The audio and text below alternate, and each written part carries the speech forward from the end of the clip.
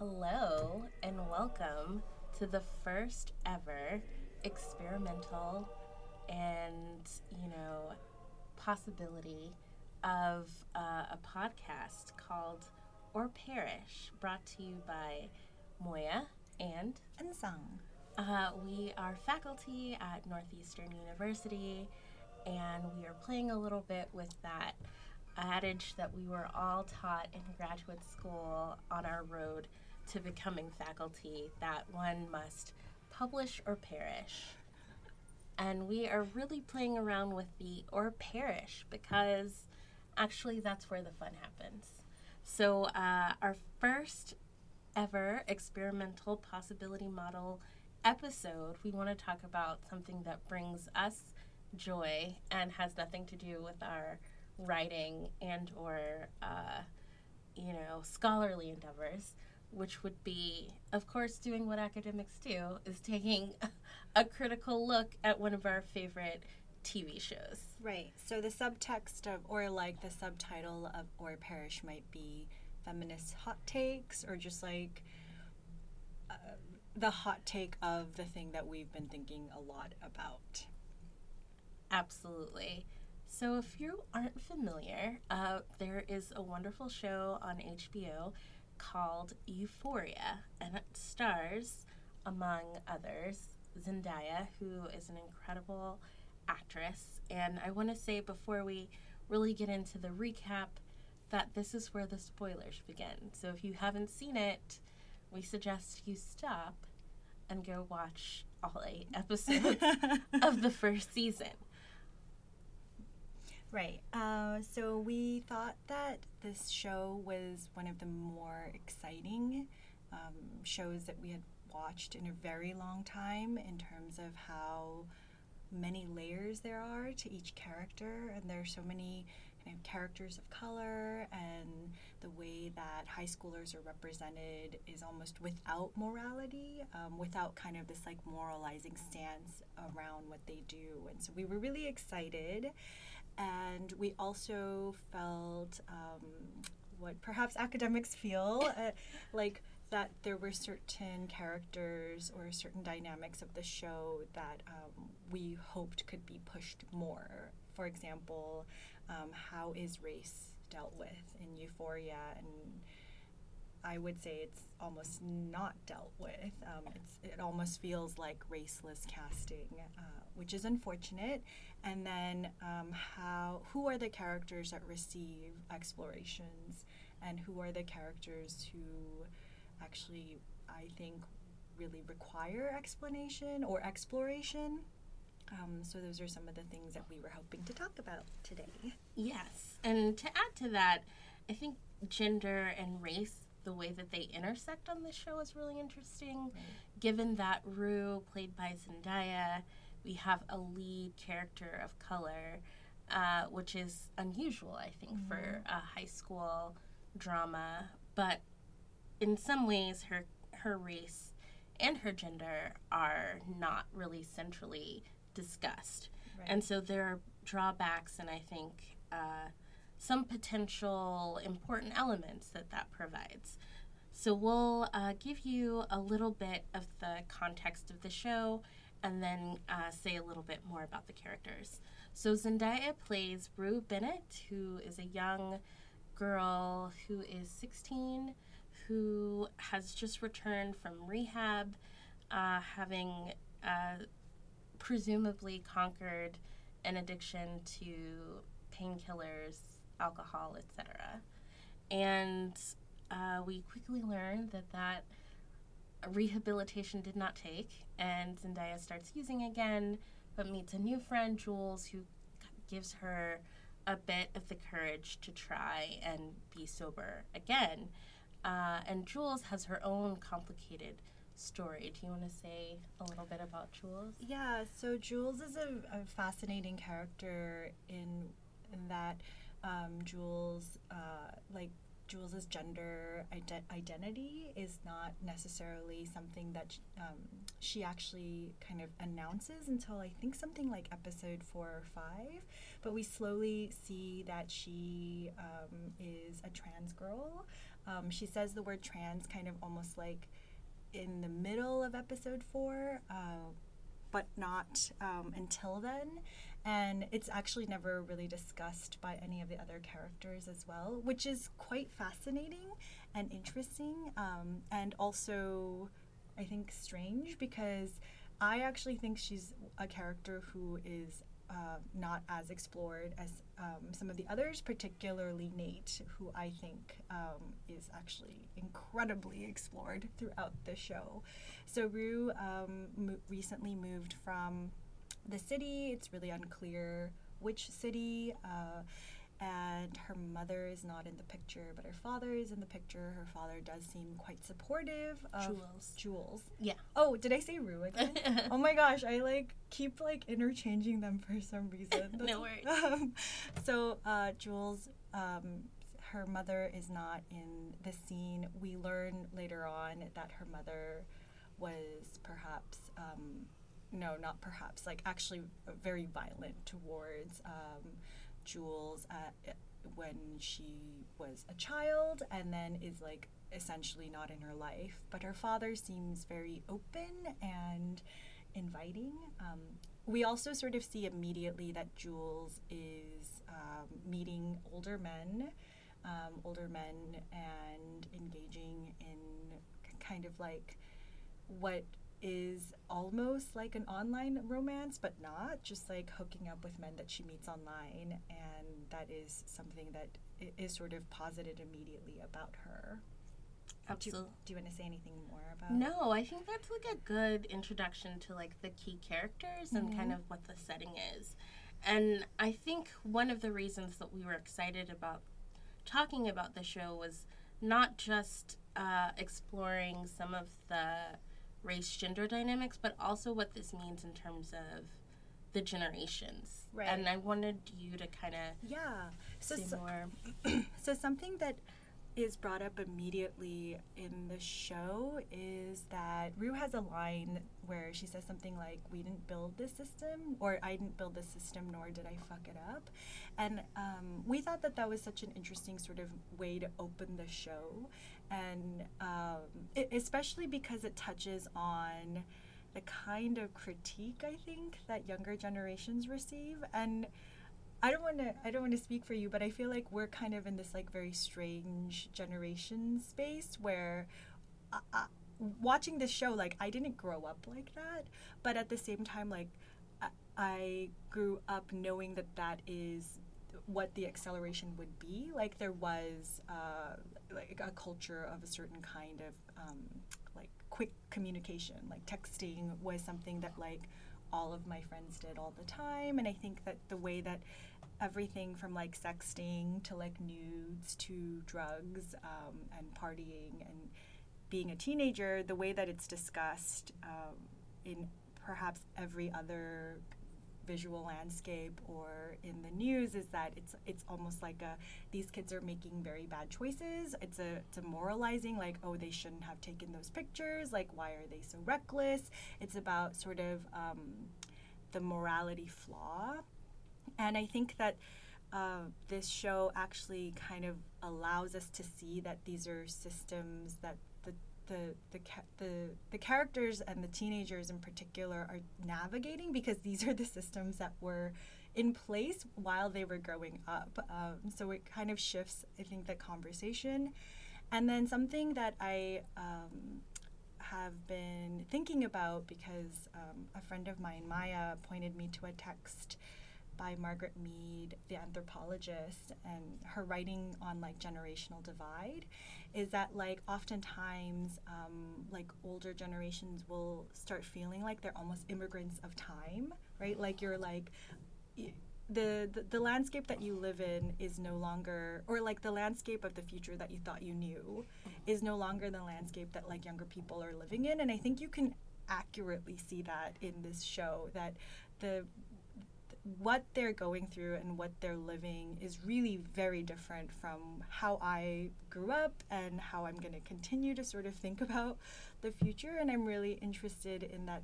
This is I'm interested in their stories, and I want it to be told without a sense of blame or shame, yeah, do you have thoughts on that? Yeah, and I think it does that. I think that what is exciting about the show is I don't feel as though we are blaming or shaming the characters. As an audience, I don't think we're being called to do that.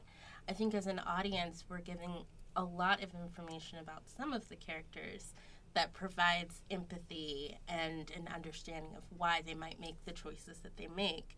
However, that is not extended to all characters equally. And so one of the challenges that we see is how, even though it's doing this groundbreaking work of not shaming these young people, our same societal forces that of racism and sexism and transphobia still end up enacted in this show that is doing such great work tearing down some of these other barriers.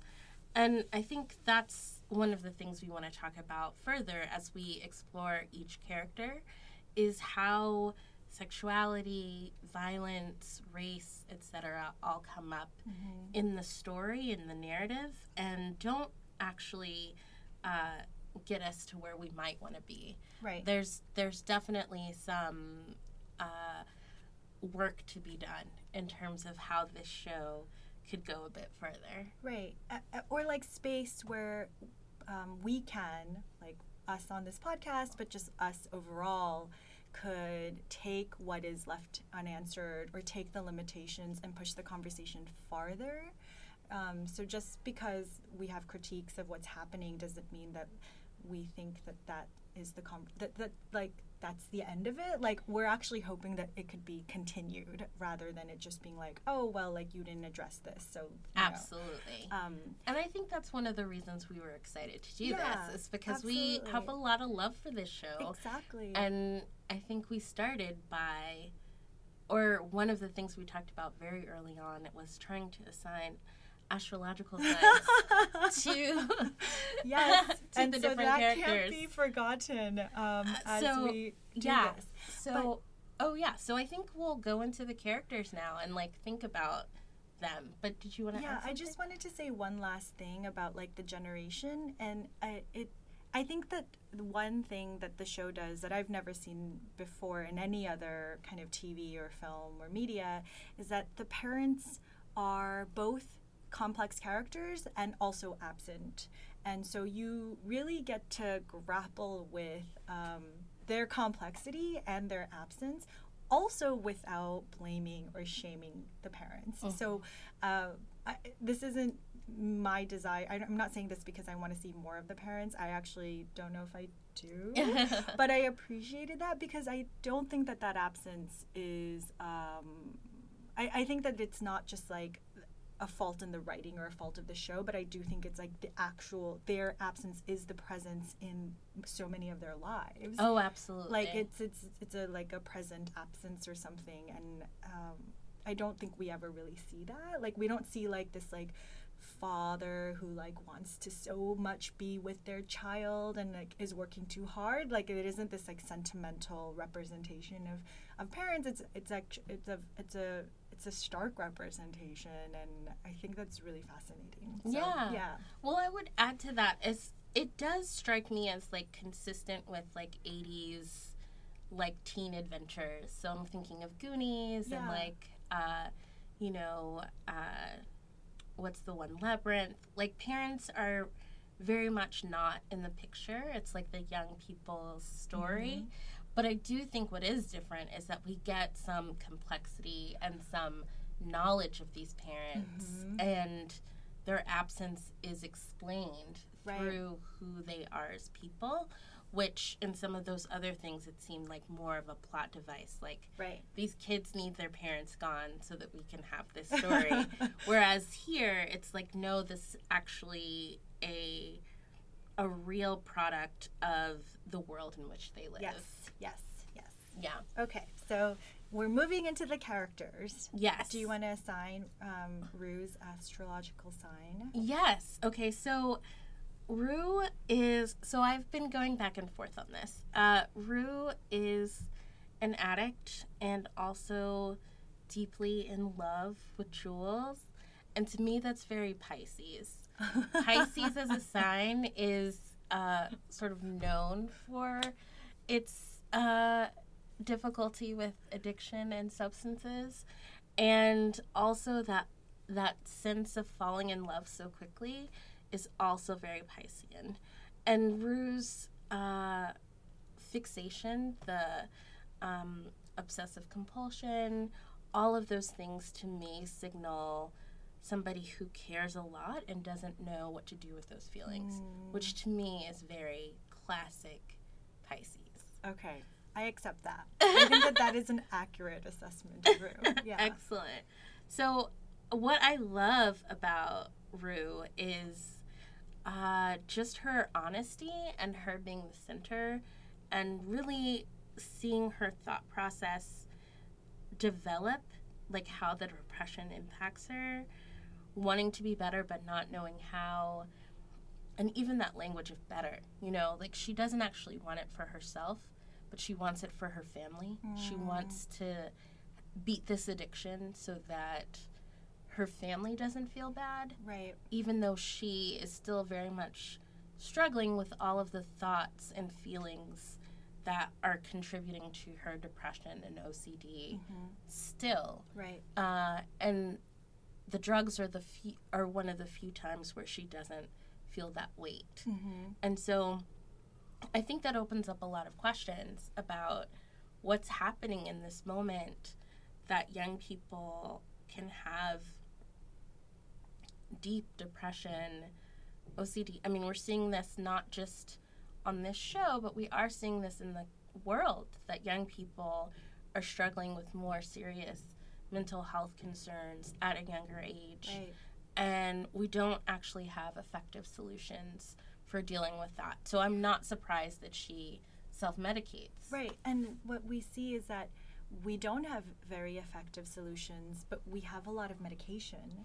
So earlier on, it's immediately introduced, like, this question of, like, where did Rue get the drugs? Or, like, how did Rue get the drugs? If that was a sort of, like, of interest to a viewer, like, we recognize immediately, or we're given information immediately, that when she was diagnosed and taken to the hospital for a potential anxiety attack, that she was immediately given Valium. And that was her first interaction with the substances that she now has an addiction to. So I don't think it's like this very simple kind of like X happened, so Y, but it's actually shown that it's the adult presence, or like the presence of the space that she didn't create, once again, that took her into a space that she now actually doesn't know how to get out of. And that is something that is quite profound and something that did really strike me in a different way, that we see that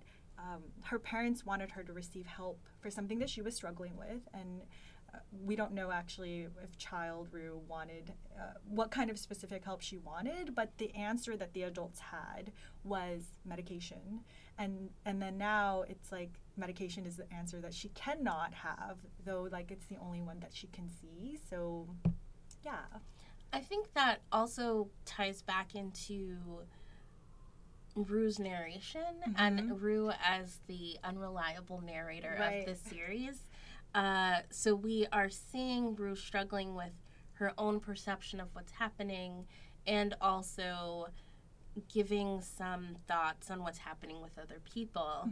And she has a sense of what's going on with other people, but again, we can't always trust what it is that she's saying, because she's been positioned, even herself says, I don't know if I'm the best at relaying these facts. And that takes me back to Rue's child self, because in the first episode, we see her as a young girl dealing with already getting like sexually violent text. Yes. We see a scene where she's like maybe 10 or 12 or something, and she gets a text that's like, I'm gonna rape you, you fat cunt, or something like that. So already her gender and her body are being set up for her as belonging to other people, and as potentially violable by someone else.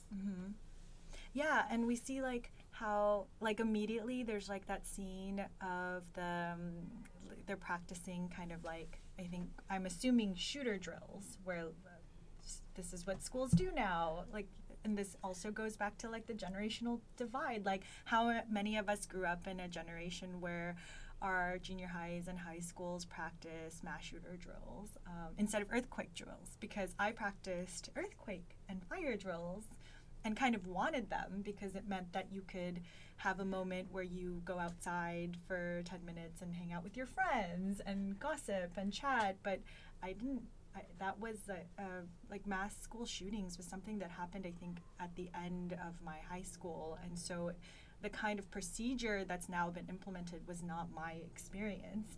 But in one of those, rather than seeing all of the students kind of in the show scared or Rue scared, we see like a guy holding up, I think it's like a video of a girl like giving a blowjob, and he's like enacting this kind of like, you know, he's like, what would you say? How would you call it? Like he's almost like showing this to Rue as like, the taunting her to kind of envision her doing this, which is a very different experience from like going outside and having fun in an earthquake drill. But I do think that like that is what, I mean, I think that yeah. Yeah, and then Rue talks about that as well. I mean, in one of the other lines that connects to your earlier point about how there is this generational divide, Rue talks about like, don't shame us for using sexting or for texting dick pics and whatever else, that this is the currency of now. Yeah. And so like these teens are participating in it because that's what they do. Right. So don't shame them for that. However, it does set up a norm, a baseline for young girls in that culture to always feel like they are valued because of their sexuality or their potential sexual behavior with men. And relatedly, there is that moment where Rue is, I mean, it's so enmeshed, and she talks actually about Nate when she's introducing him, and she gives just a small thing about how they had gone to a dance and he had tried to finger her on the dance floor. And it's just, she says it casually and in passing, and also saying, I never really had a problem with Nate, except he did that thing, but I didn't really have a problem with him. Until Jules. Jules. And so that also, again, sets up this, like, consistent, persistent sexual violence that young girls are experiencing that they just have learned to normalize. Right. And I just want to say, like, one thing about sexting and nudes. For those of us who are interested in sort of like tracking historical context, perhaps, there's an article by Abigail Solomon Godot called "The Legs of the Countess," where she takes up what most people believe might have been the first person to practice self-portraiture, a French countess named Countess Castiglione, where she's like an Italian French countess. And in the article, she kind of goes through how we think of something like porn and like nude photographs as like a modern contemporary invention. But if you go back to daguerreotypes, like they're from the beginning, from the onset, there were explicit, like we're talking like explicit imagery that you could find hidden underneath like jewelry boxes and inside watches. And so we have to sort of like really ponder about what is technology, and how does it interact with our sexuality. I mean, these are like very serious questions, but also like this isn't a new phenomena. We just never actually grappled fully with the question, like, or we never really grappled with the sort of setting of both like imagery, sexual violence, imagery, desire, imagery, and gender. Like, they're just kind of pervasive questions that are continuing to this moment. Absolutely. Yeah. And I think that also raises the question of age and children. Yes. And our deep discomfort with children's sexuality. Oh, absolutely. And just this idea that children can't have sex. We don't want them to have sex. But obviously, children, as Rue herself is shown, children have these desires and, if not desire, a social expectation around how they should behave sexually that starts very, very young. Very young, yeah. And so in preparing for this podcast, or like thinking about this podcast, I was trying to think, other than narrating for the show, what other information do we receive about Rue? Like, how much psychological exploration of her do we receive? And what do you think? I don't think we get a lot. Yeah. I mean, we don't get a lot of what she's thinking. We get voiceover narration, but that doesn't really give us insight into her interiority. Right. And some of the things, and we've discussed this as well, some of the things that are most poignant to me about Rue's character are the way that Zendaya is able to communicate so much with just a look, an expression, a hand, falling back. I mean, just the moment when Jules is talking about a moment later in the series where she makes out with another girl, you can see Rue's heart breaking in her eyes. And, I mean, nothing is said.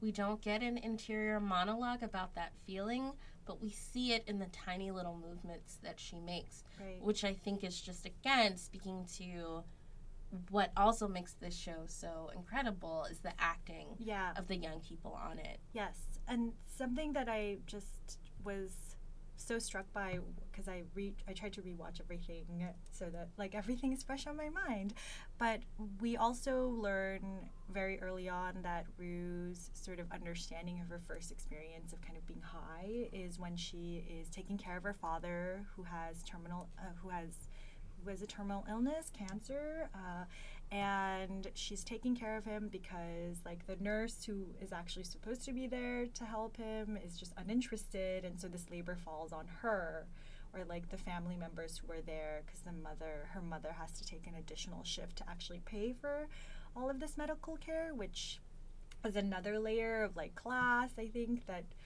I wished was more explored. But so Rue takes one of her father's pills and just takes it, and they watch a movie together, and then he passes away. We learn that he passes away, and then so when we see a few episodes later, in her interaction, her and Jules have a fight, maybe their first fight.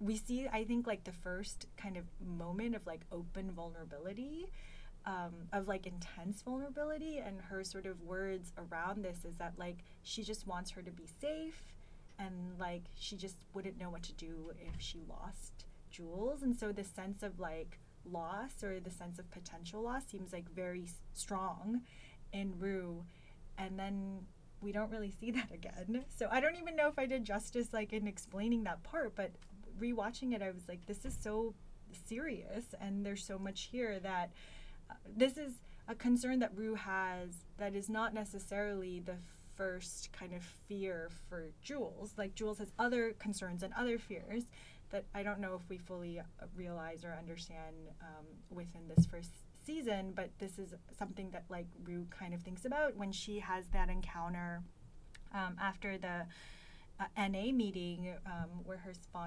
potential sponsor, comes up to her and tells her that her overdose will impact how Gia has relationships and how Gia will think of intimacy and trust. That seems to be another moment where Rue is just floored and crushed, and that really connects to perhaps that scene that she has later with Jules.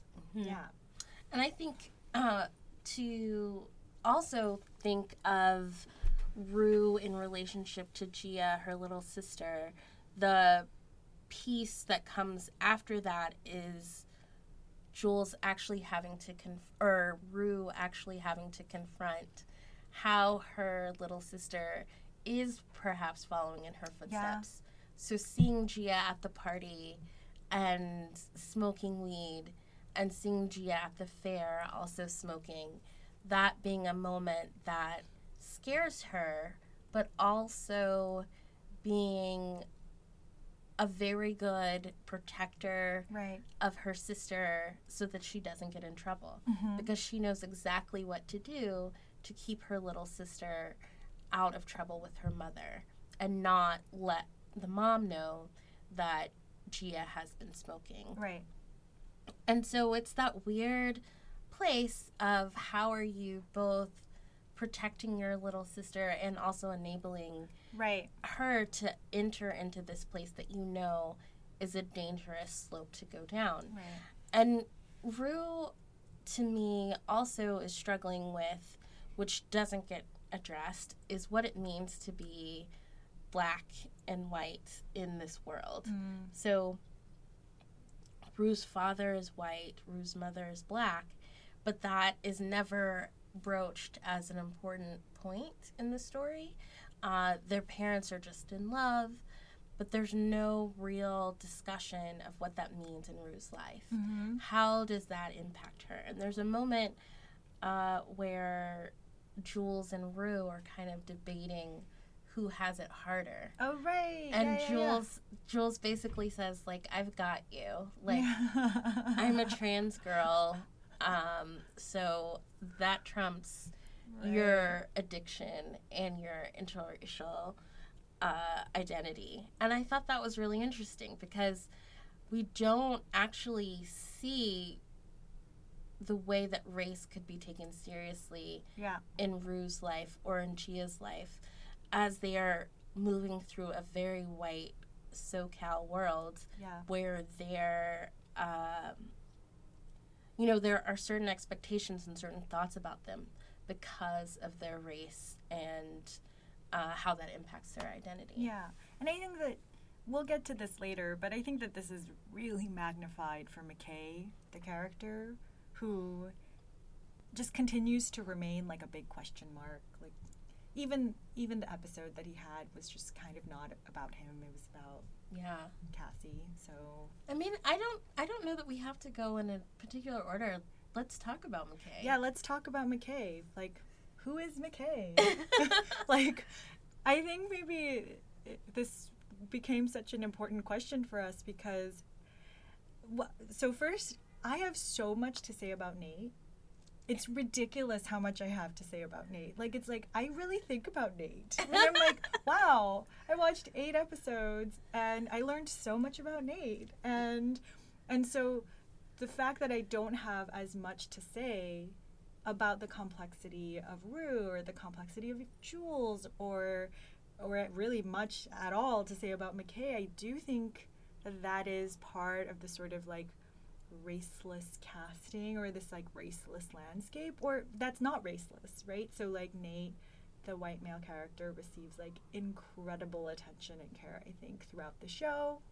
And I think McKay episode on, I mean, everything leading up was around him was lackluster at best, but his episode was not about him, it was about Cassie, and made me understand Cassie better and actually just made me dislike McKay. And then I was so annoyed that happened because I don't dislike anybody in this show. Exactly. So like we don't actually get a sense of what is motivating McKay other than he has a very strict father who wants him to be a football star. And it seems very strange that his father would still be very bent on this mission, given McKay's own understanding of the statistics and the reality of him actually being able to play in the NFL.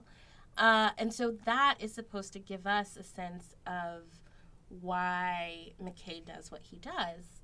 And it almost seemed like very strangely researched. Like, McKay is a caricature of a series of caricatures that we are supposed to believe that we're receiving interiority into. Like, he's a black guy who is in the football team, who was like a great player in high school and joins the football team in college, and the people around him want him to go pro and he's hesitating.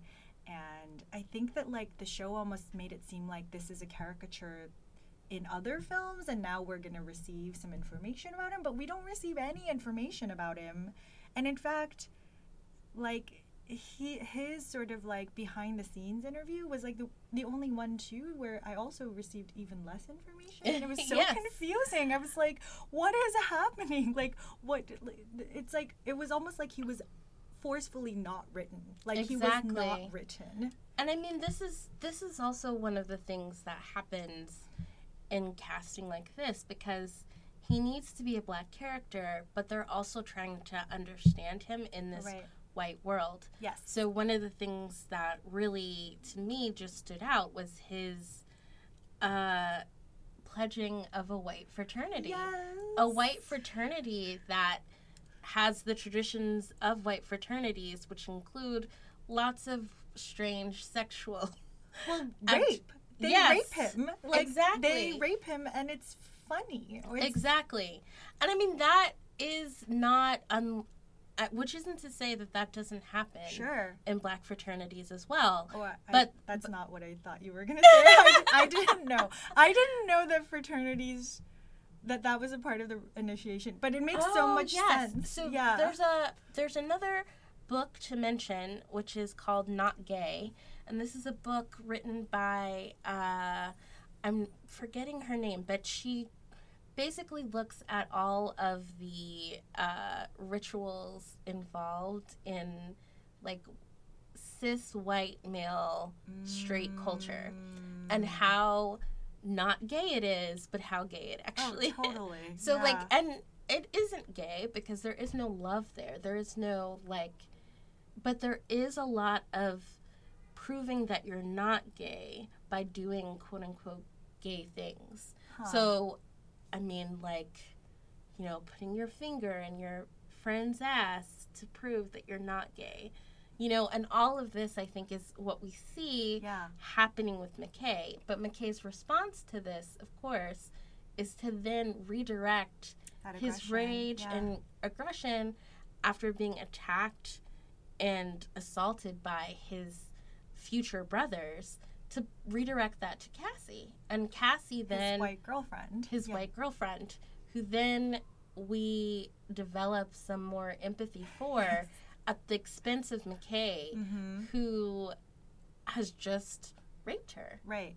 I mean, he is the one character who is, like, even in his episode, we don't receive any, like, interiority, like, any internal monologue, any sense that he is not just the character that's kind of floating around in space. I think that the gesture of him going through the statistics and then maybe coming to terms that he can't go pro was supposed to be the show's sort of gesture that this is like him being vulnerable with himself and his father, but that didn't, I mean, compared to all of the layers that we receive about the other characters, like, that doesn't seem like very much information. It just seemed actually like information. It didn't seem like affect, or it didn't seem like anything kind of beyond that. And then his interactions with his girlfriend Cassie, I mean, he just mostly seems like an asshole. Like, there's really, like,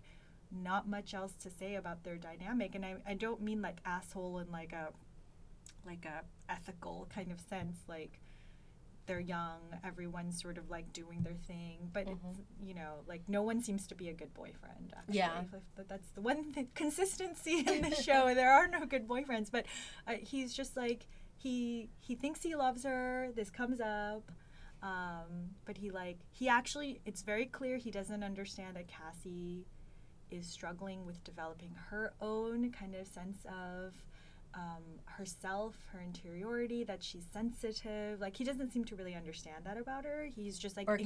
care. He's just really attracted to her. And this is like the first time he has really loved somebody. And it's like, okay. Like, that's not nothing, but like, that's really not how any of the other characters' episodes went. Yes.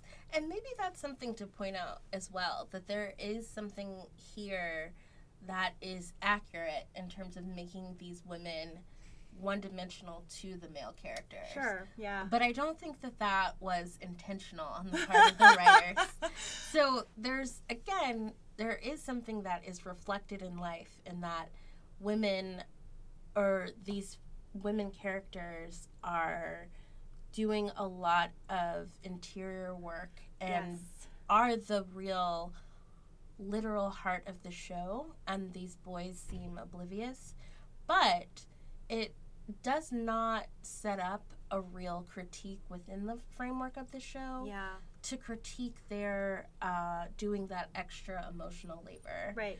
And also that they, again, become vehicles for the boy's self-discovery or for furthering the narrative. Yeah. So Jules is, a vehicle for Nate.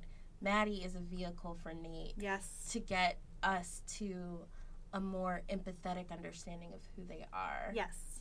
And I think maybe the main difference between the ways in which Maddie and Jules interact with Nate versus Cassie's interaction with McKay, going back to race, is that, I think that Nate does somewhat acknowledge, Maddie's power or his sort of discomfort.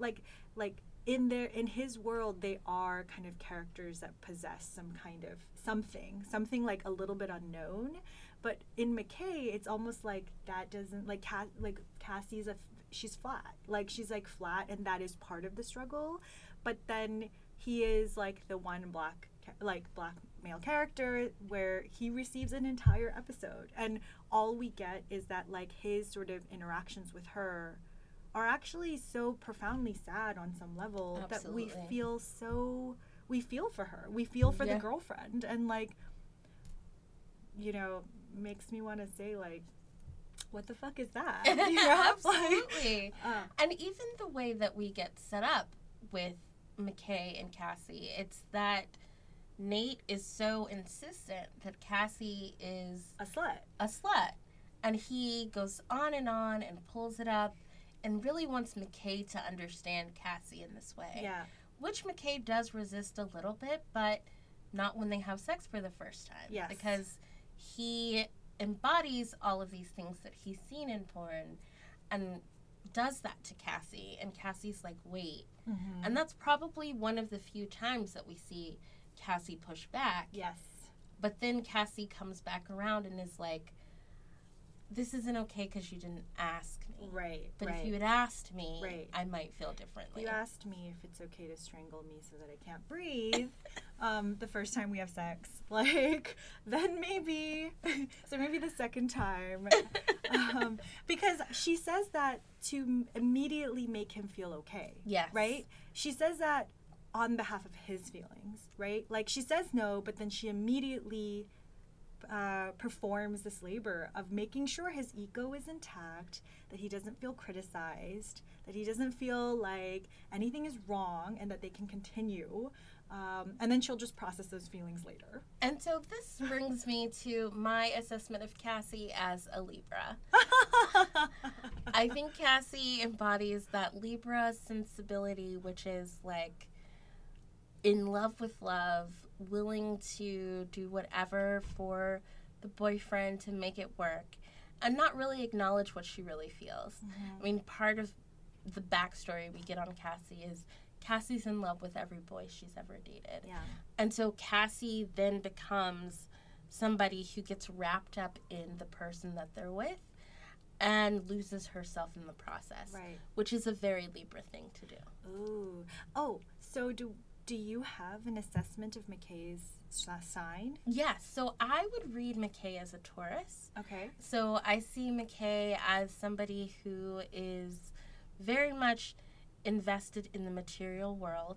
He's trying to make things work. He also likes things that are pretty, which is very Taurian. He likes Cassie because she's pretty. Right. And he likes what it means for him to be seen with her. Yeah. And he's pretty traditional. He wants to get the material things that he wants out of life. He's not interested in sort of these big picture questions. Right. The little bit that we get of him gives me Taurus. Yeah.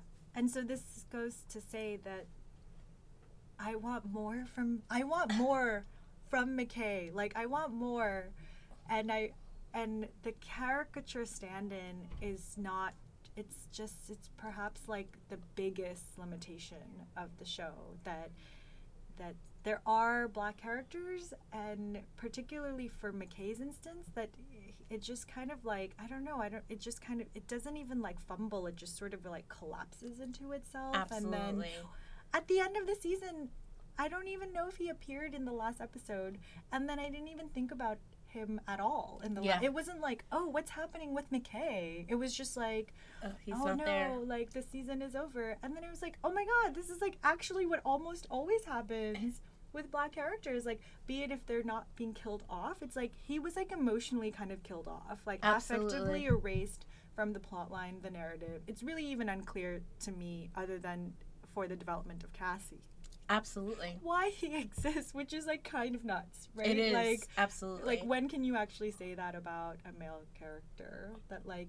yes, she does serve as a vehicle to kind of talk about perhaps his sense of the material world, but that affectively we're so stuck in this moment where Cassie's going through her abortion, right? And he's not there. Yeah. He doesn't even, like, we don't see a text message. We don't see a serious conversation. Nothing. Like she tells him she's pregnant, and he's just like stressed out about his career, which I thought he had already made peace with, that it doesn't exist. So he doesn't even fantasize with her for like a second. Exactly. Performs none of the emotional labor that she constantly performs for him. Exactly. And then like is MIA. And her mother and her sister are the ones who are there for her. Her mother, who is very consistently drunk and kind of inappropriate throughout the entire season. Absolutely. Like, it is okay with them spending long weekends together. And this isn't me being like critical of her parenting style. It just seems like she's just like actually the one MIA for real character. Like, she's not even willing to be like, this is the curfew. She's just like, have a good weekend, but no funny stuff. And then her daughter is pregnant, and she's there. She's there for every second of it. And then McKay is like, I was like, wait, like, who did Cassie get pregnant by? Like, exactly. I forgot that he existed. I just was so wrapped up in her kind of moment. Yeah. Absolutely. I got like kind of heated thinking about that. I was like, yeah, like, he just like doesn't text, he doesn't do anything. Like, no. She tells him. Are they broken up then, or like he's just gone? I mean, I think so. But that, I think, raises another question, which is thinking about McKay in contrast to Nate. And so how Nate gets figured. So I definitely see Nate as a Capricorn. Okay, let's go to Nate, because there's so much to say. And then go to, like, Jules, the love of my life, Maddie. Absolutely.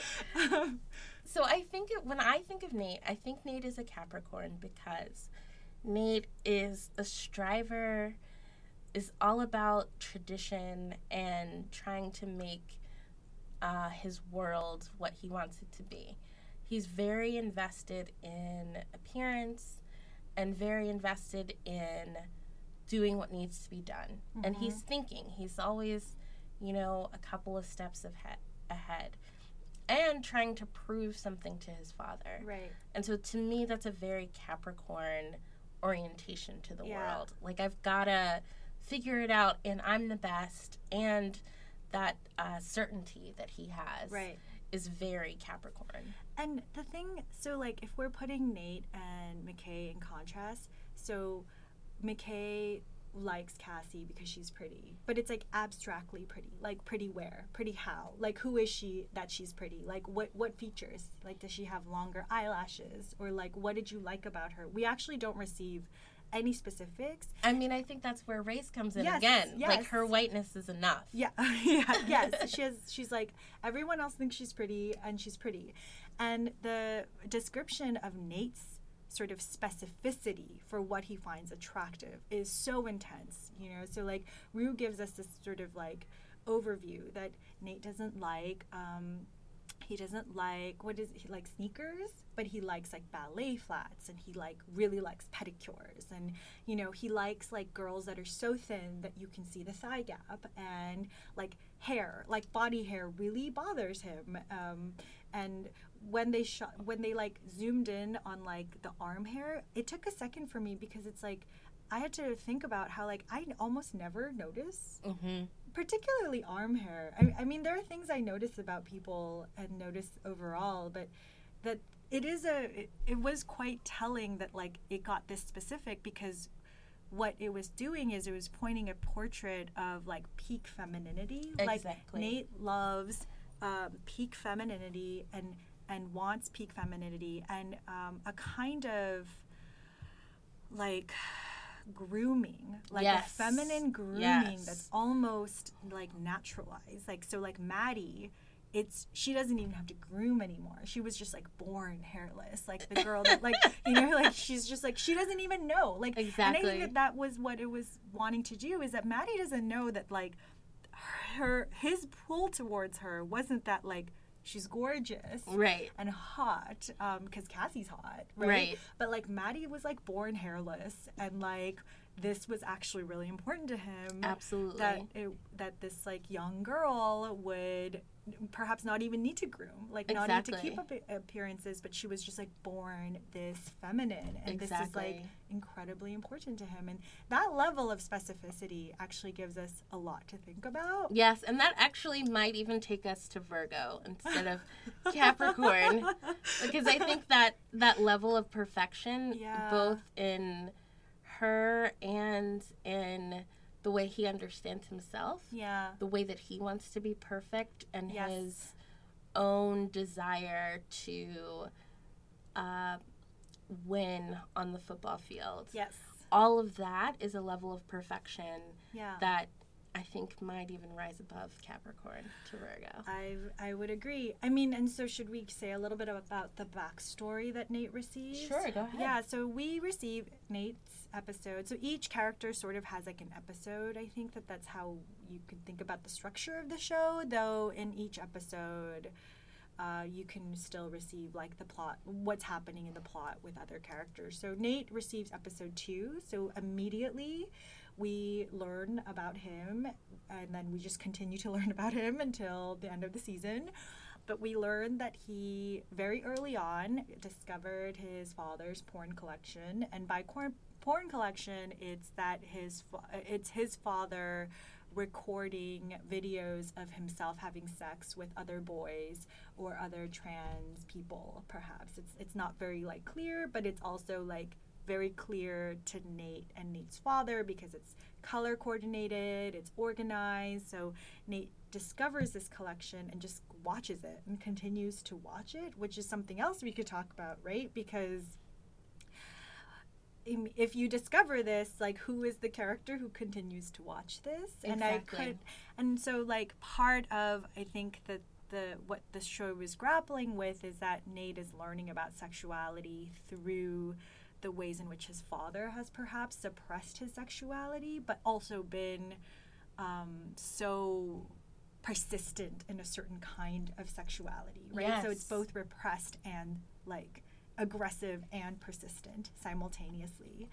And then this shows up perhaps in the ways in which Nate really craves to be the Disney prince of his like of the femme's dream, right? So like he wants to like protect Maddie and protect her from harm, and he fantasizes about protecting her from harm, which I think that is like a book that someone could write, right? Like that, like so much of the sort of sentimental romanticizations that we have of these stories that are supposed to be like girly stories are actually perhaps more about the affect of a culture that has curated a certain kind of femininity that needs to be protected, and how good it makes some men feel to be like the protector. And so Maddie, this hyper femme, hairless character who remains a character in many ways in his interaction, becomes like the safe space where he could explore these like protector fantasies. And then we learn that he basically concocts this incredibly elaborate plan to trick Jules into sending him nudes or like semi-nudes. And then he uses this against her to get himself out of trouble. And get his father out of trouble. So he learns, because perhaps he actually knows so much about his father's sexual activity, sexuality, so forth, he somehow learns, and we never understand how he actually learns this. Like, I didn't think that, like, what Jules and Nate's father hook up. I don't know what to call it. Hook up is a weird, what would you call that? I mean, I think that was rape. I mean, that's one of the things that this show puts forth, which I think is helpful, in that all of these things exist in this gray area, which I think is important to show that this is how this happened. But the fact that the young people then take it on as if it's nothing, and so don't actually deal with it as a traumatic event, I think is something that still needs to be unpacked. Right. I mean, this is, again, where the mirror doesn't go far enough, right? So if you're showing us this is how the world is, that's true. But we also want to get to a point where we understand why it is that girls in this particular show are repeatedly made to feel like they are responsible. Yes. Or that they have to deal with whatever has happened to them, that men have done to them, that boys have done to them, and not think of that as a traumatic experience.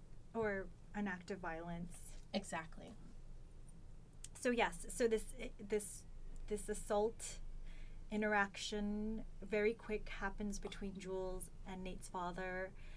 Jules is 16, so she's underage, and Nate somehow figures this out, and then, like, baits Jules into this very, like, complicated catfishing to where he actually sends her, you know, nudes in order to get what hers, and then he then creates a schema where she feels like if they were to be released, she would be registered as a sex offender. And I think that, like, he is perhaps playing off of the fact that as a trans girl, like, that her, like, his word against her would absolutely be believed by the police. So I think that, like, that is how I understood, like, the subtext of it. Like, who is going to punish him versus who will punish her is a very different phenomena. But this is all to say that, like, the mirror that Nate receives is so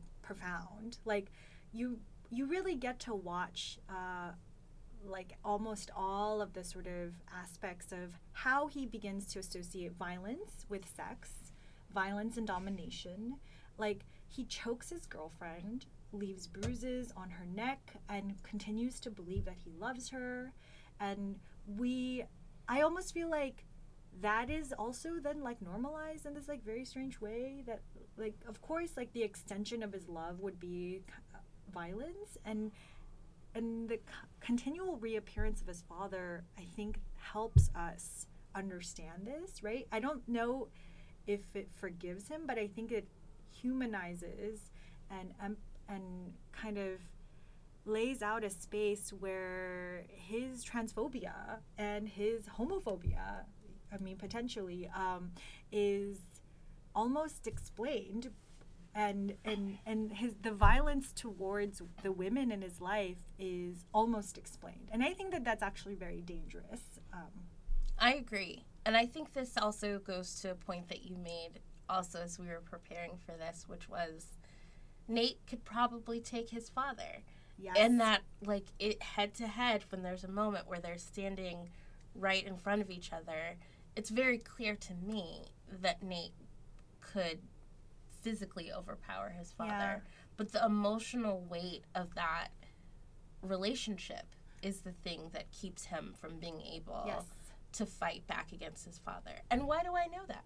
Why do why has the show done such a good job that I can understand that even though he could very rightly physically take his father, the emotional pain of his life and relationship with his father is not enough for him to overcome that. Right. Where we don't have that same sort of knowledge about any of the other characters.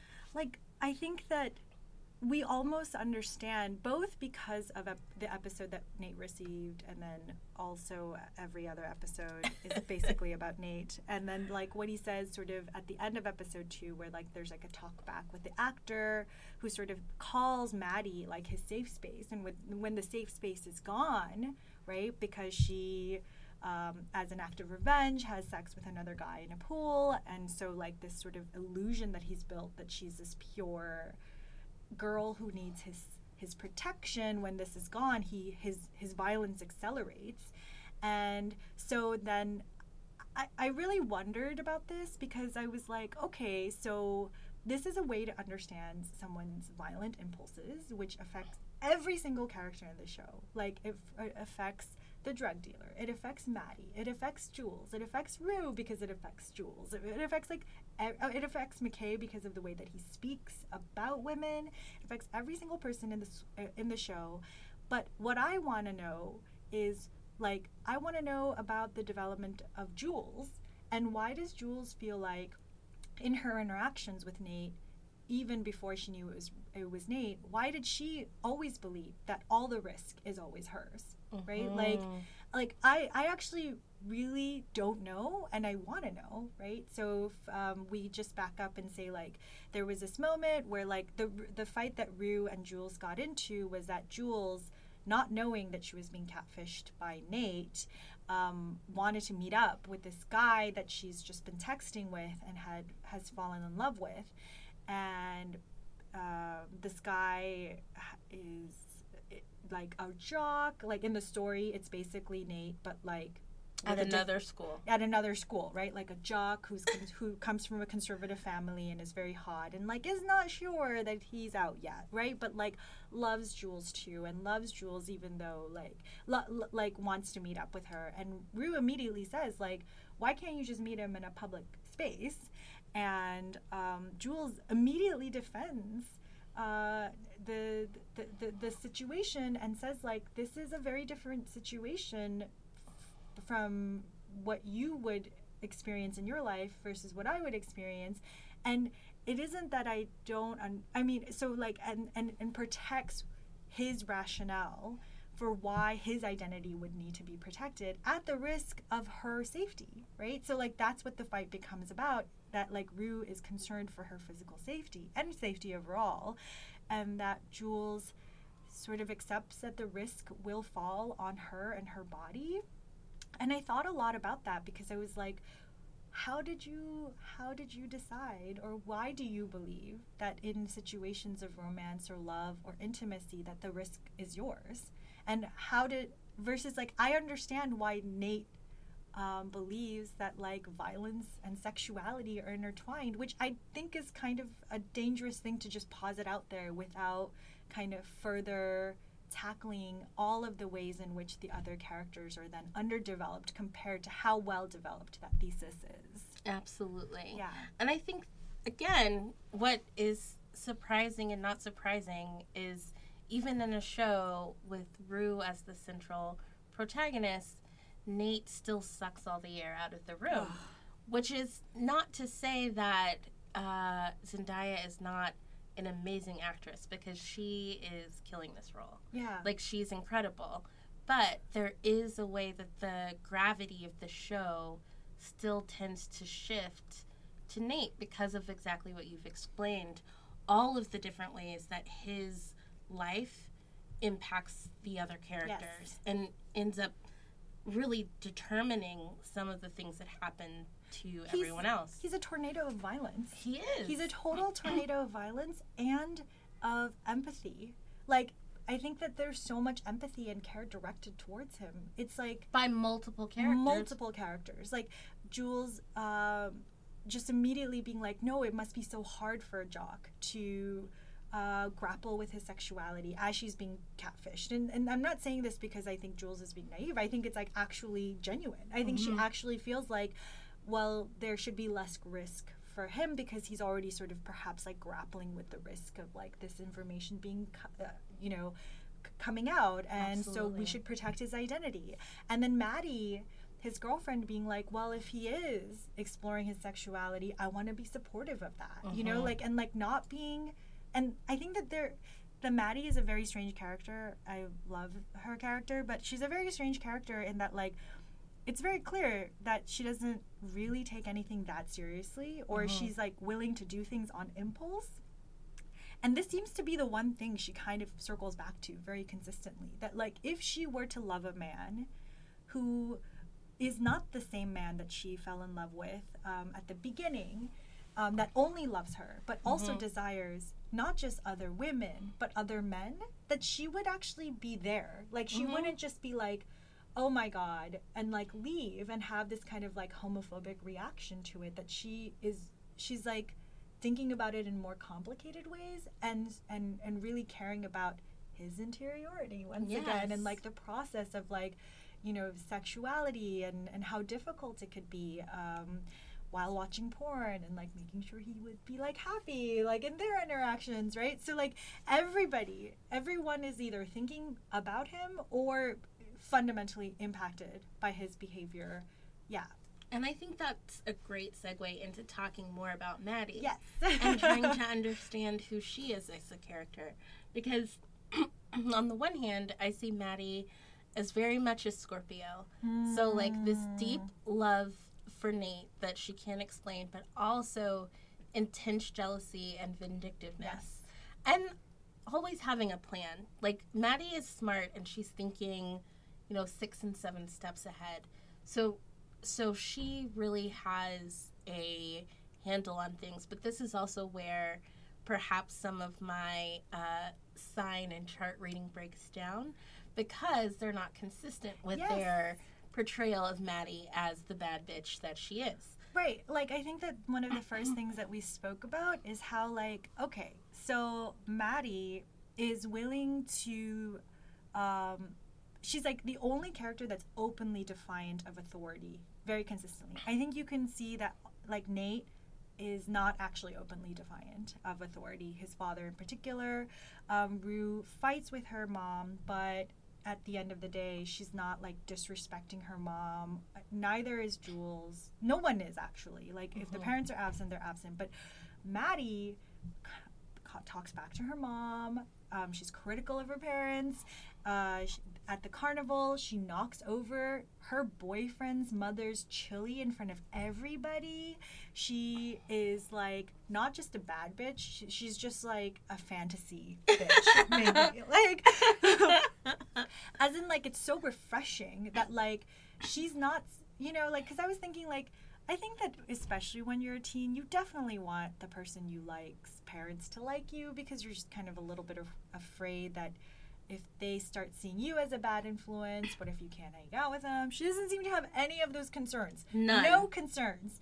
Complete defiance of authority. So, what does it mean that she cannot think of one lie to tell the principal, the police, any of the parents about the bruises on her neck? Like, this is something that, like, kept me up at night. Because I was like, is it because this is a plot device to move the violence forward, the violence of Nate and, like, the impact of, like, the situation, or that, like, this is a moment where the violence in her life is actually so strong, and this is her way of perhaps wanting to address the issues by allowing people essentially to believe the truth by not offering a lie.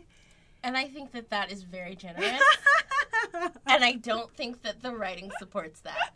Right, because I was like, we literally just saw her knock over a bowl of chili. We did. We see her roll her eyes. We see her talk back in ways that I just think is so refreshing. Like, so refreshing. She's such a refreshing character. So then she starts crying in front of the police. She can't, like, tell one lie. I mean, she can't, at that moment, she can't just say, like, she can't give someone else's name, like, because they eventually do anyway. Exactly. So, but she couldn't think of that on her own. It just made me think, like, why is there's so much to this character, and then there's, like, this inconsistency that almost only appears because of Nate.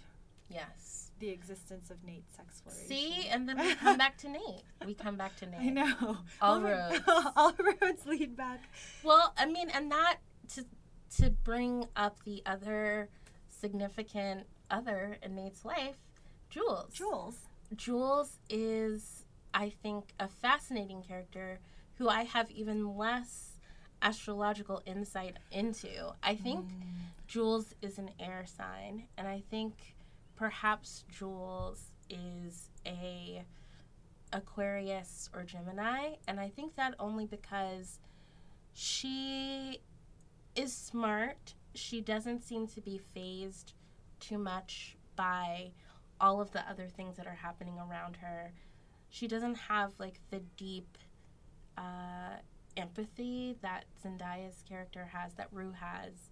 She is not generally impulsive, although that gets questioned in the final episode. Right. So I think this is where, you know, things start to break down also, is why is Jules so interested in leaving, given her supportedly supportive father? Yes.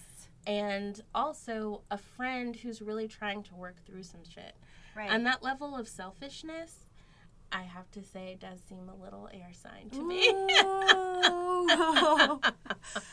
If I want to talk about Jules, but the last thing I want to say about Maddie is that the episode on Maddie sort of explaining that she just decided she doesn't want to do anything, or she doesn't want to do anything, just seems like such a missed opportunity, and gave me insight into perhaps like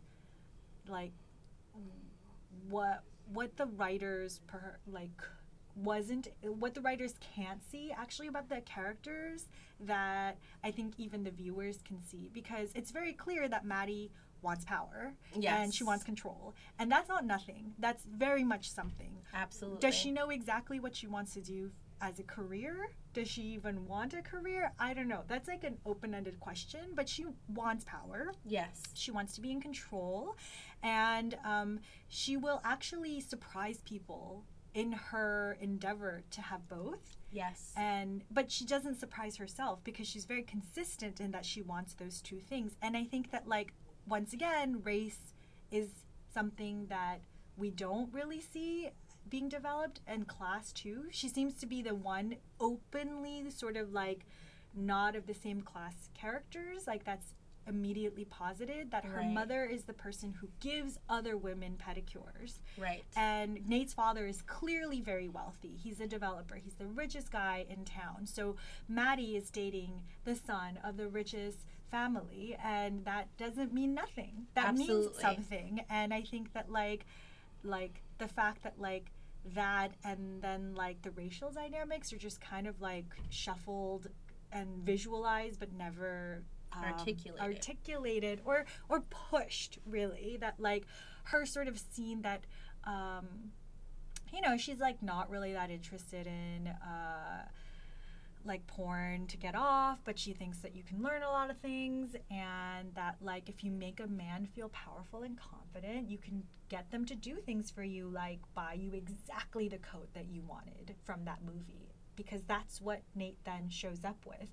And in some very strange way, Nate's interactions with Maddie seem very formal and traditional, in that like he shows up with presents, he shows up with flowers, he like picks her up, drops her off. It's a very like strange like 50s dynamic. Yes. Even though like there's all this other stuff folded into it. Absolutely. But there is, it's almost like he too understands the script, that he too must show up with gifts, and she understands that, and I think that like that is something that actually works for the both of them, and that has a lot to do with class. Like I think that like one thing that like kind of early feminist writing did grapple with, it's things like, you know, women groom for class aspirations. Like grooming is about class aspirations so much of the time.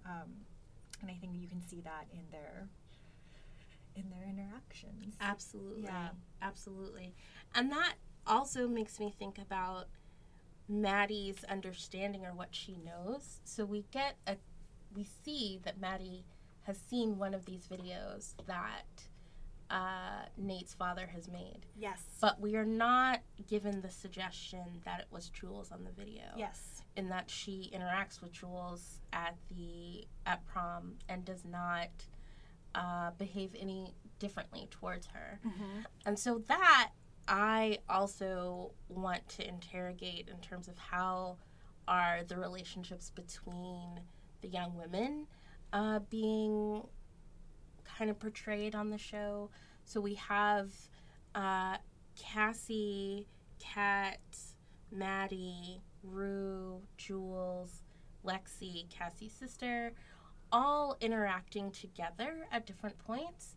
But I'm curious, I didn't try, but I'm like, does their dialogue always pass the Bechdel test?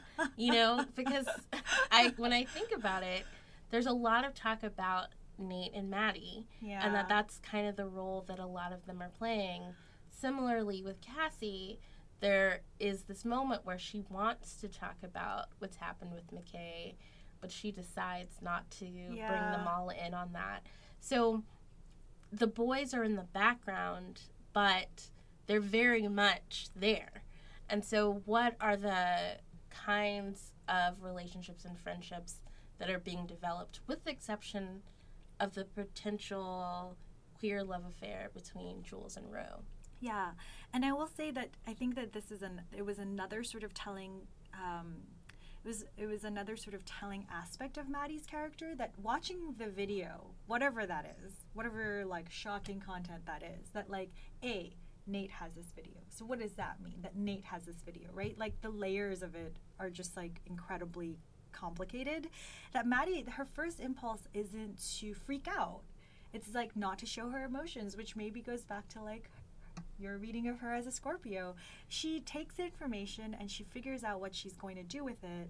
Absolutely. Because what she is after is very different, I think, than what the other characters are often after. And I do think that has a lot to do with perhaps the character that's being developed, which is like, she's not like, Rue is like genuinely and sincerely in love with Jules, and Jules is processing her feelings in a very different way, and Nate is perhaps like the character whose feelings really like out of control, that he wants to control, and that's part of the process of the show. And Maddie seems to have a very different relationship to her feelings. She doesn't watch it and freak out, like, right. And that's why I think that like the inconsistency of like her just sort of like bizarre inability to like to take care of herself, or her like inability to stand up, or like inability to kind of manipulate the situation when it comes to like the police and the principal, was very strange. Like especially the principal, like it was like you have very consistently been the person who's like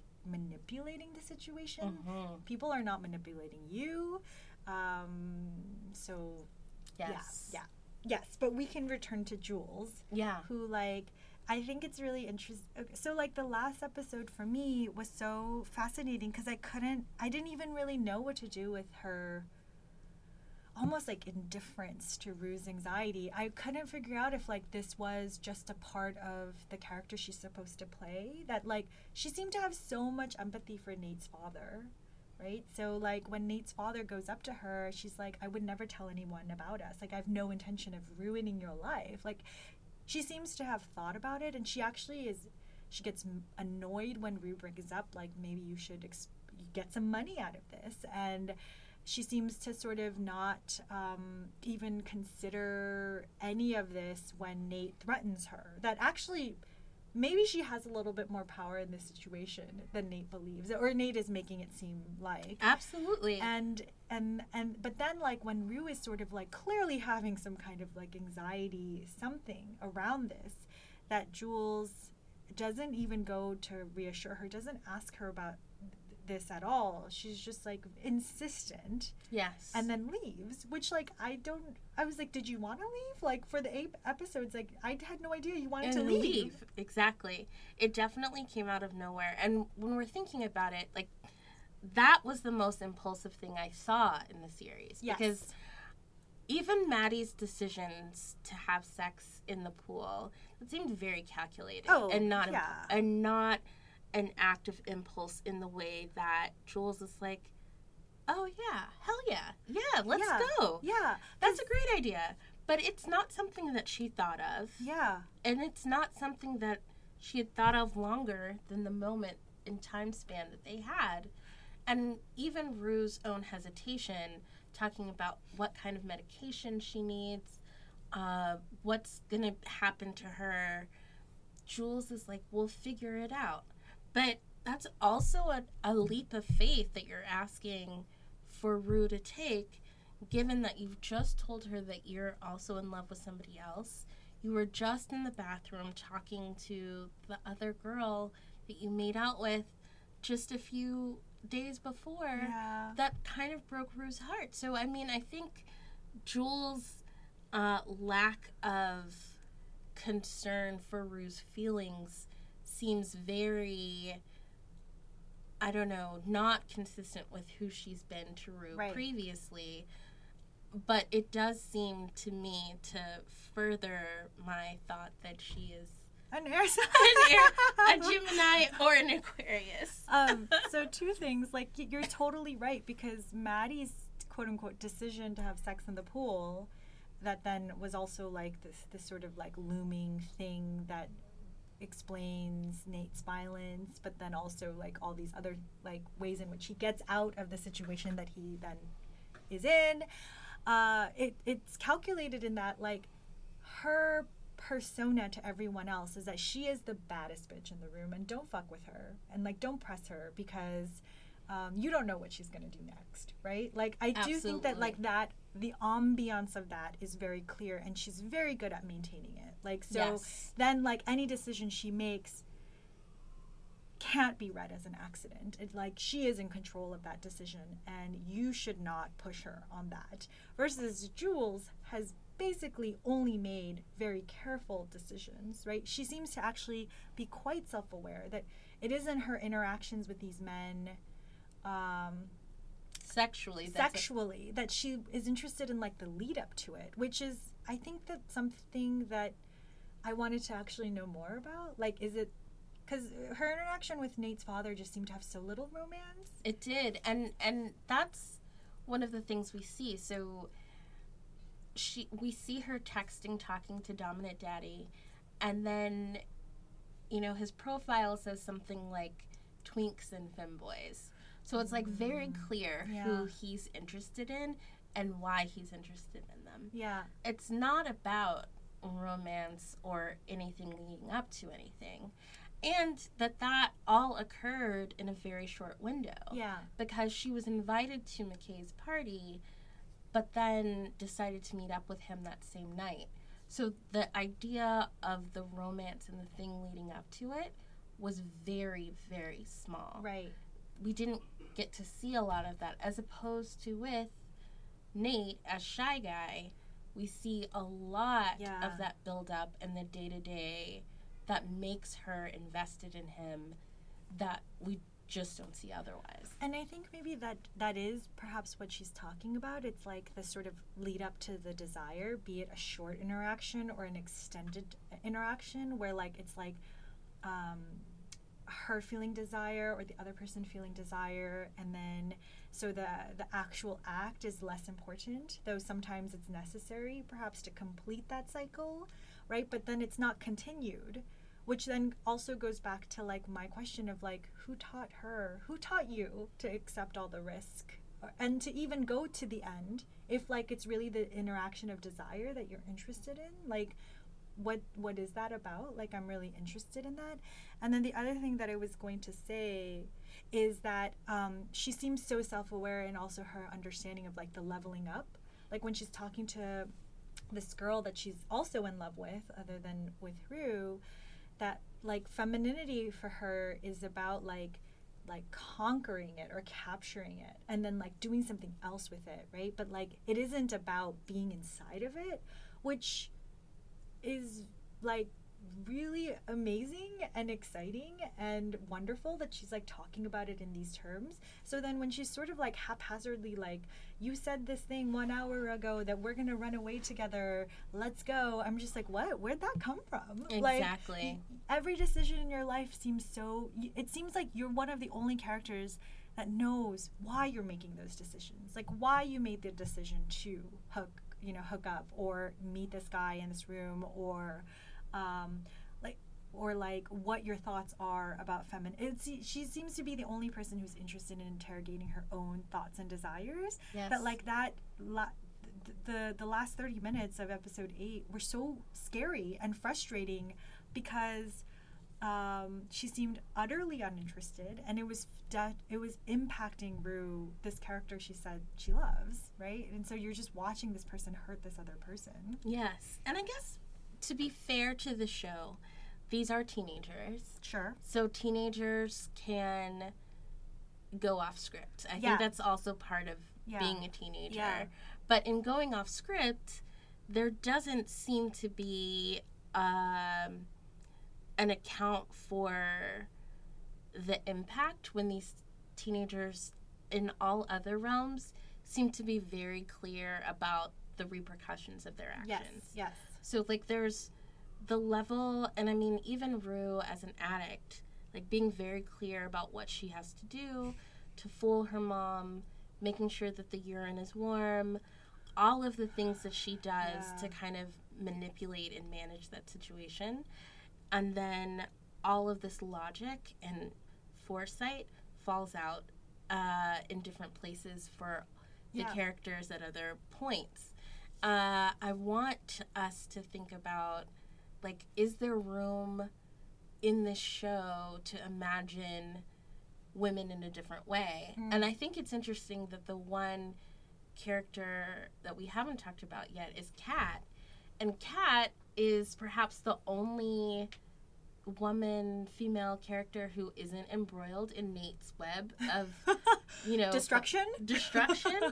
And that Kat has this potential in that she really just wants to have sex so that she's not a virgin anymore, but also plays into all of these stereotypical insecurities about being fat and how she is then maneuvering in this world of boys. And that was one of the things that I was frustrated with about her character, because I liked that she, just wanted to have sex, get it over with, but her insecurities then become the fuel for an even deeper attachment to this dominatrix persona. So she thinks that the guy that she likes is talking to a skinny blonde girl, and so her retaliation is to go sleep with some popular boy who was popular like many years ago. Right. Who's a burnout, now, essentially. Is that what we call people like that? Yes. Okay. Who's now a carny. Yeah. Like, that's her decision. Right.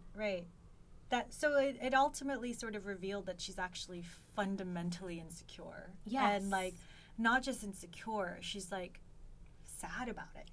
That, like, this is just, like, her coping mechanism, which then, like, is just a shitty way to actually think about her sexuality, right? That, like, that it turns out the conversation that the boy that she likes is having is, like, scheduling that, like, is about, like, his sister's scheduling. So it has, like, absolutely, like, it's not even, like, a little bit tinged with flirtation. It's just, like, something to do with scheduling and my sibling. Goodbye. She takes this sort of, she just, like, takes, like, the image of his body next to the skinny woman's body, and that's it. That's all she needs to be triggered. And then, so, like, that was very disappointing because it collapsed in some ways all of the development that her character It's so true. had gone through, that we sort of witnessed her as sort of like someone who's exploring her sexuality. So then it's like, is she not exploring her sexuality? Is she just, like, reacting. Yes, reacting and like still ashamed of her body and like not feeling good about herself, because I don't want to think that way about Kat. Kat's like, once again, like you said, the only character who's not like embroiled in Nate's like web of destruction. Like, in fact, like that's like the one fight she has with Maddie, that like she's just uninterested in this abusive relationship she has with Matt, that Maddie and Nate have, and she's doing her own thing on Tumblr or whatever. Yes. And so then to see that scene at the carnival, and then her sort of process it as like her arc is that then she decides she just likes this boy and she's just going to have this kind of like normal high school relationship. And it was kind of like, oh, okay. Like, right. I did want you to get with him, but I also... So then are you... Exactly. Like, what happens then to your amazing, like, rising star online? I mean, both in terms of her dominatrix cam work, but also in terms of her writing in the fan fiction realm. Right. Like, all of that just gets erased because... Some guy that you like likes you back and you can be boyfriend and girlfriend with this person. Like, that's... It's silly. It's silly. Okay, I was like, is this what a teenager really wants nowadays? Or is it just silly? Or is it just like a kind of collapsed... collapsing of her character and a missed opportunity to sort of take it further and push it further, because it's so great that she's writing like gay fan fiction. Exactly. Right? Like I was like, ooh, tell us more. Yes, which is a whole genre of like girls writing gay fan fiction. Like it's a whole world. And it did make me uncomfortable that she was cam-girling with like old men, but at the same time, like it seemed like these were her sessions where she was actually talking about her sexuality, like her being like, this is what I learned today, and like kind of interacting in a space where like she's no longer just afraid of men or just afraid of what they're going to whisper and just afraid of what they're going to say, that it's a different orientation. Like she has a different orientation to this gender and just to her own body. And, like, the fact that the guy that she likes, the first thing he's gonna do in their, like, bathroom scene is, like, go down on her. So I thought it was, like, a really great opening into their relationship. Absolutely. Because it definitely flips the expectation that she's the one who's got to do the work. Yeah. Which we've seen with all of the other women in their interactions with men. Like, they are definitely supposed to support the man's pleasure, the boy's pleasure, and not their own. Yeah. No, I mean, but, okay, the backstory on her weight gain, what do you think about this? Because I was like, really? She went on vacation and drank 72 pina coladas and then gained 20 pounds? Like,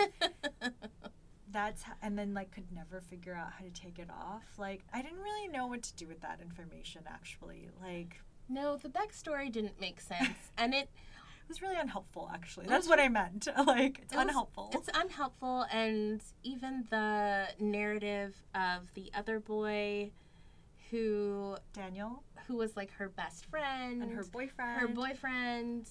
Like, and then all of a sudden now he's not interested.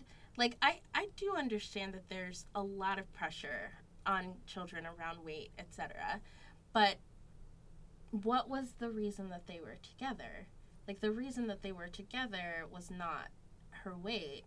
Like, they had something that was working for them prior to that. So, I guess my frustration, too, with her backstory is that it doesn't really give us enough to tell a story that is, this is why she has the life that she has. Yes.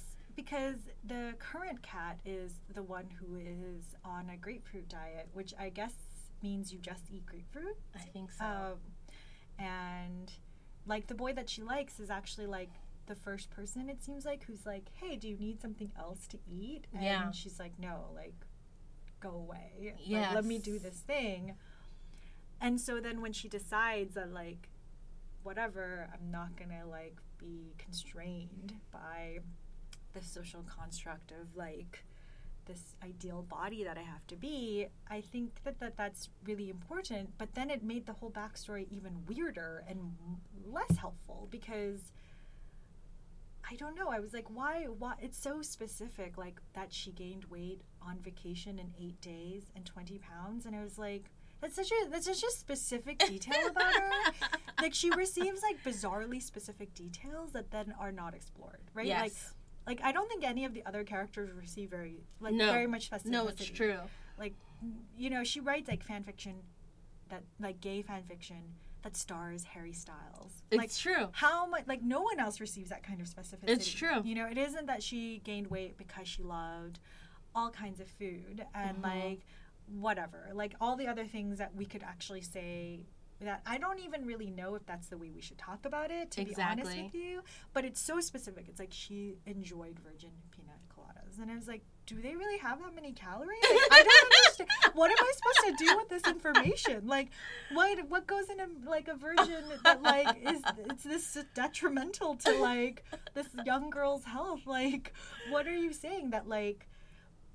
I mean, I wasn't really sure then what to do with this information. Exactly. It felt really actually unhelpful to understanding bodies. Absolutely. And health and change, right? Like that, like, I don't really know if it's that she quote unquote did this to herself, right, by like discovering one thing that she liked too much. And this is interesting as well, given your earlier point about the parents, because I think that her parents are completely dropped out. Yeah. And so I'm not sure, it's also unclear where she is supposed to be in terms of the race spectrum on this show. Her last name is Hernandez, I think. Yes. Yeah. And so, but we don't actually deal, again, with how race might be a factor in terms of how she's understanding herself or even understanding her body.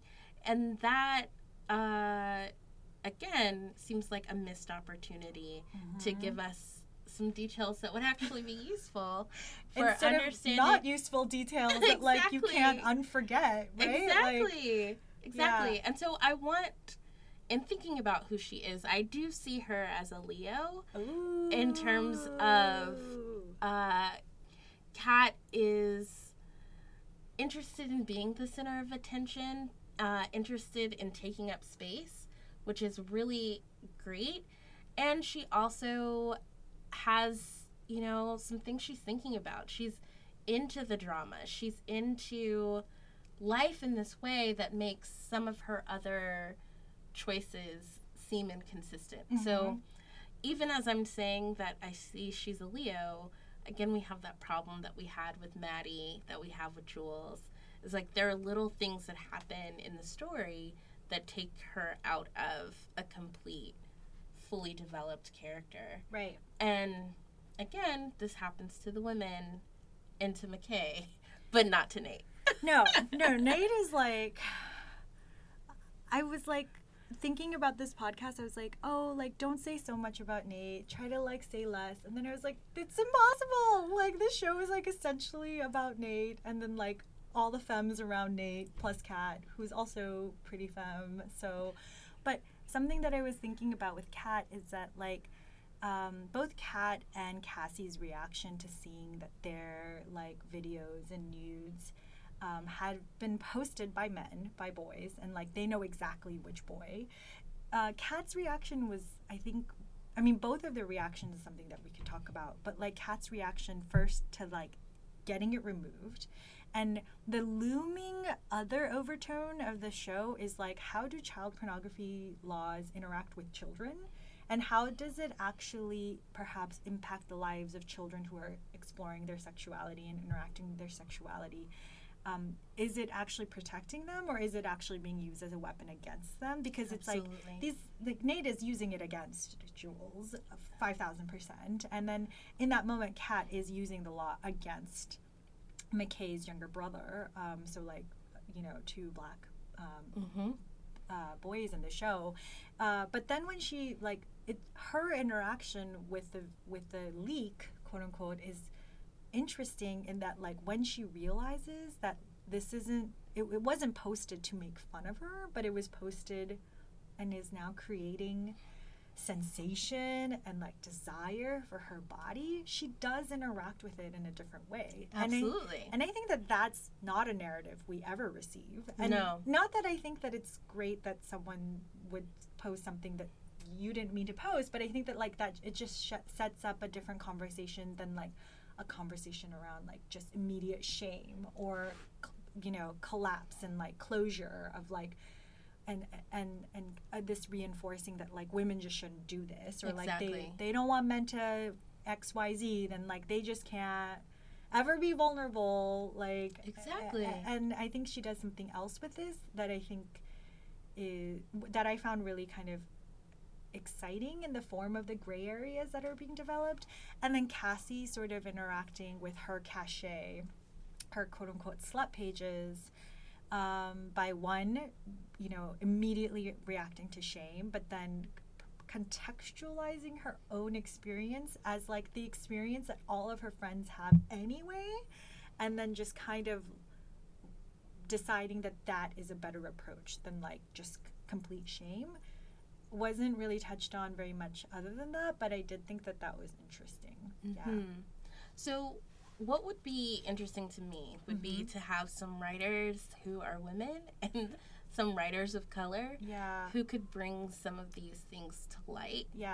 Because there's so much unexplored, and I think there's so much potential for young women on this show to have more of a voice than they've had in other mediums. But I do think that by actually having it mostly through Nate's vantage point, we don't get enough of what young women are going through, or young queer women, right? Because even though we know that Rue has feelings for Jules, we're not really let into the interiority of that process. Like, what does it mean? Rue doesn't seem surprised at all that she likes Jules, a girl, but she is the first girl that we view her seeing. We have not progressed enough that, you know, a young queer girl is just automatically accepted and cool in her world. And I mean, I'm just curious about how gender expression also is moving in this time and in this younger demographic. Right. And again, even as she is queer, this constant threat of sexual violence that is just the norm, that is just the water that these children are swimming in, is really frightening to me. And I do think that there is an element of boys do this, girls do this, that is just part of young people's lives now and as I was coming up. But it does seem that, like, the level of violence has increased, and that violence connected to sex has also become more clear. And the way that these girls have just internalized it and do not actually feel like they need to combat it or challenge it is very disturbing to me. Well, yes, because there's almost no sense that you fight back. Yes. Right? There's no fighting back. Like, Jules doesn't fight back to Nate. And I'm not saying as a prescription. I'm not saying, like, one should fight back or one's responsible. But in this fictional landscape, Rue's sort of gesture of any kind of retaliation is that she goes to Fesco. Is that his name? The drug dealer? Oh, I don't remember. A guy. And... Yes, Fesco. It was Fesco. Okay. And then, like, so she goes to a guy and then says that she wants to kill Nate or something and, like, needs a gun. And instead of that kind of, like, what then happens is that Fesco takes it upon himself. Yes. To act on behalf of Rue. Yes. Which then turns into his own spiral. But then, once again, it's like there are no, like, none of the women, none of the girls, like, they're not really, they're just so passively reacting. Yes. In this, once again, fictional landscape. And I'm not really sure that I believe that every single character would be, like, passively reacting in Absolutely. this way. Especially, like, the dynamic that, like, Jules didn't immediately tell, like, the plot line where, like, Jules doesn't immediately tell Rue that, like, this is what happened, and to share some of her concerns right away, as at least a way to sort of think out loud or process what's happened when she's being threatened by Nate, using her own photos. Like, she's being threatened by Nate, that, like, where, like, her sexuality is being, like, used against her. Absolutely. To control her, what she does. Like, she doesn't tell Rue. And that's, like, I don't think that that's, like, a small detail. I don't either. And that, like, other than really maybe Maddie, who I would say, like, she's perhaps, like, in control of herself in a very different way, but she also, when it comes to Nate and violence, she seems like not an active participant. Absolutely. Yeah. I would add that the sex that we see on the show is just generally violent. Oh, like, yeah. There's no sex that we've seen that seems to be, with the exception of Kat and the boy that she likes. Yes, the boy going down on her, and then just the making out of Jules and the girl in New York. Yeah. Like, there isn't a real sense of pleasure that these women are deriving. It's all about how that helps the male character feel. So Jules' first experience with Dominant Daddy, also the way that Cassie experiences McKay, and Maddie's experiences with Nate. Yeah. And sexual violence is the context, or porn is the context for all of those sexual encounters. And that, I think, is a bigger point to take away, and also critique for what the show is going to become in the future. How do we think about young girls having a sexuality that is their own and is about pleasure and isn't about just reproducing what is seen on porn? Right.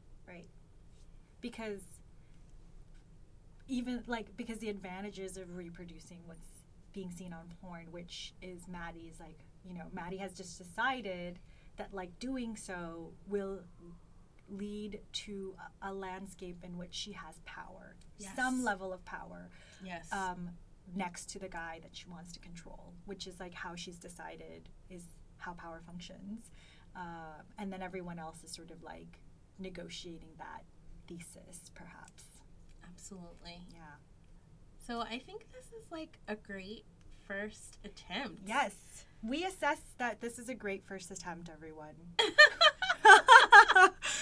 And we also assess that clearly Euphoria is a show that we are deeply invested in, even as we are critical of it. Of course, we'll be watching season 2. I think the criticality for me is just, like, the closest anyone can get, which means that it's, like, deep care. Oh, like, absolutely. Like, I care a lot. I really want to know what happens to Jules, and I want to know, like, if Jules and Rue are able to, as the only two characters who are perhaps, like, working through, like, a queer formation of love, like, I want to know what happens to them, and I care a lot about both of their characters.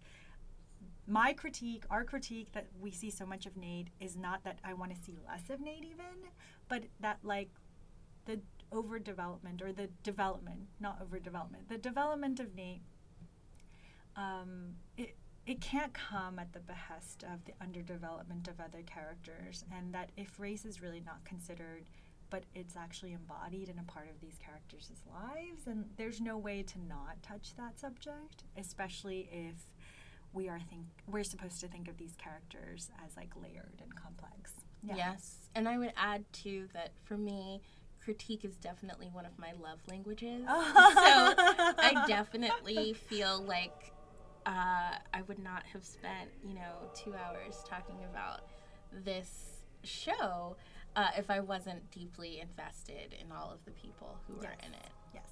So we will link to the articles that we mentioned and the books that we mentioned, and hopefully there will be an episode 2. Yes, let us know what you think. Yes. Bye. Bye.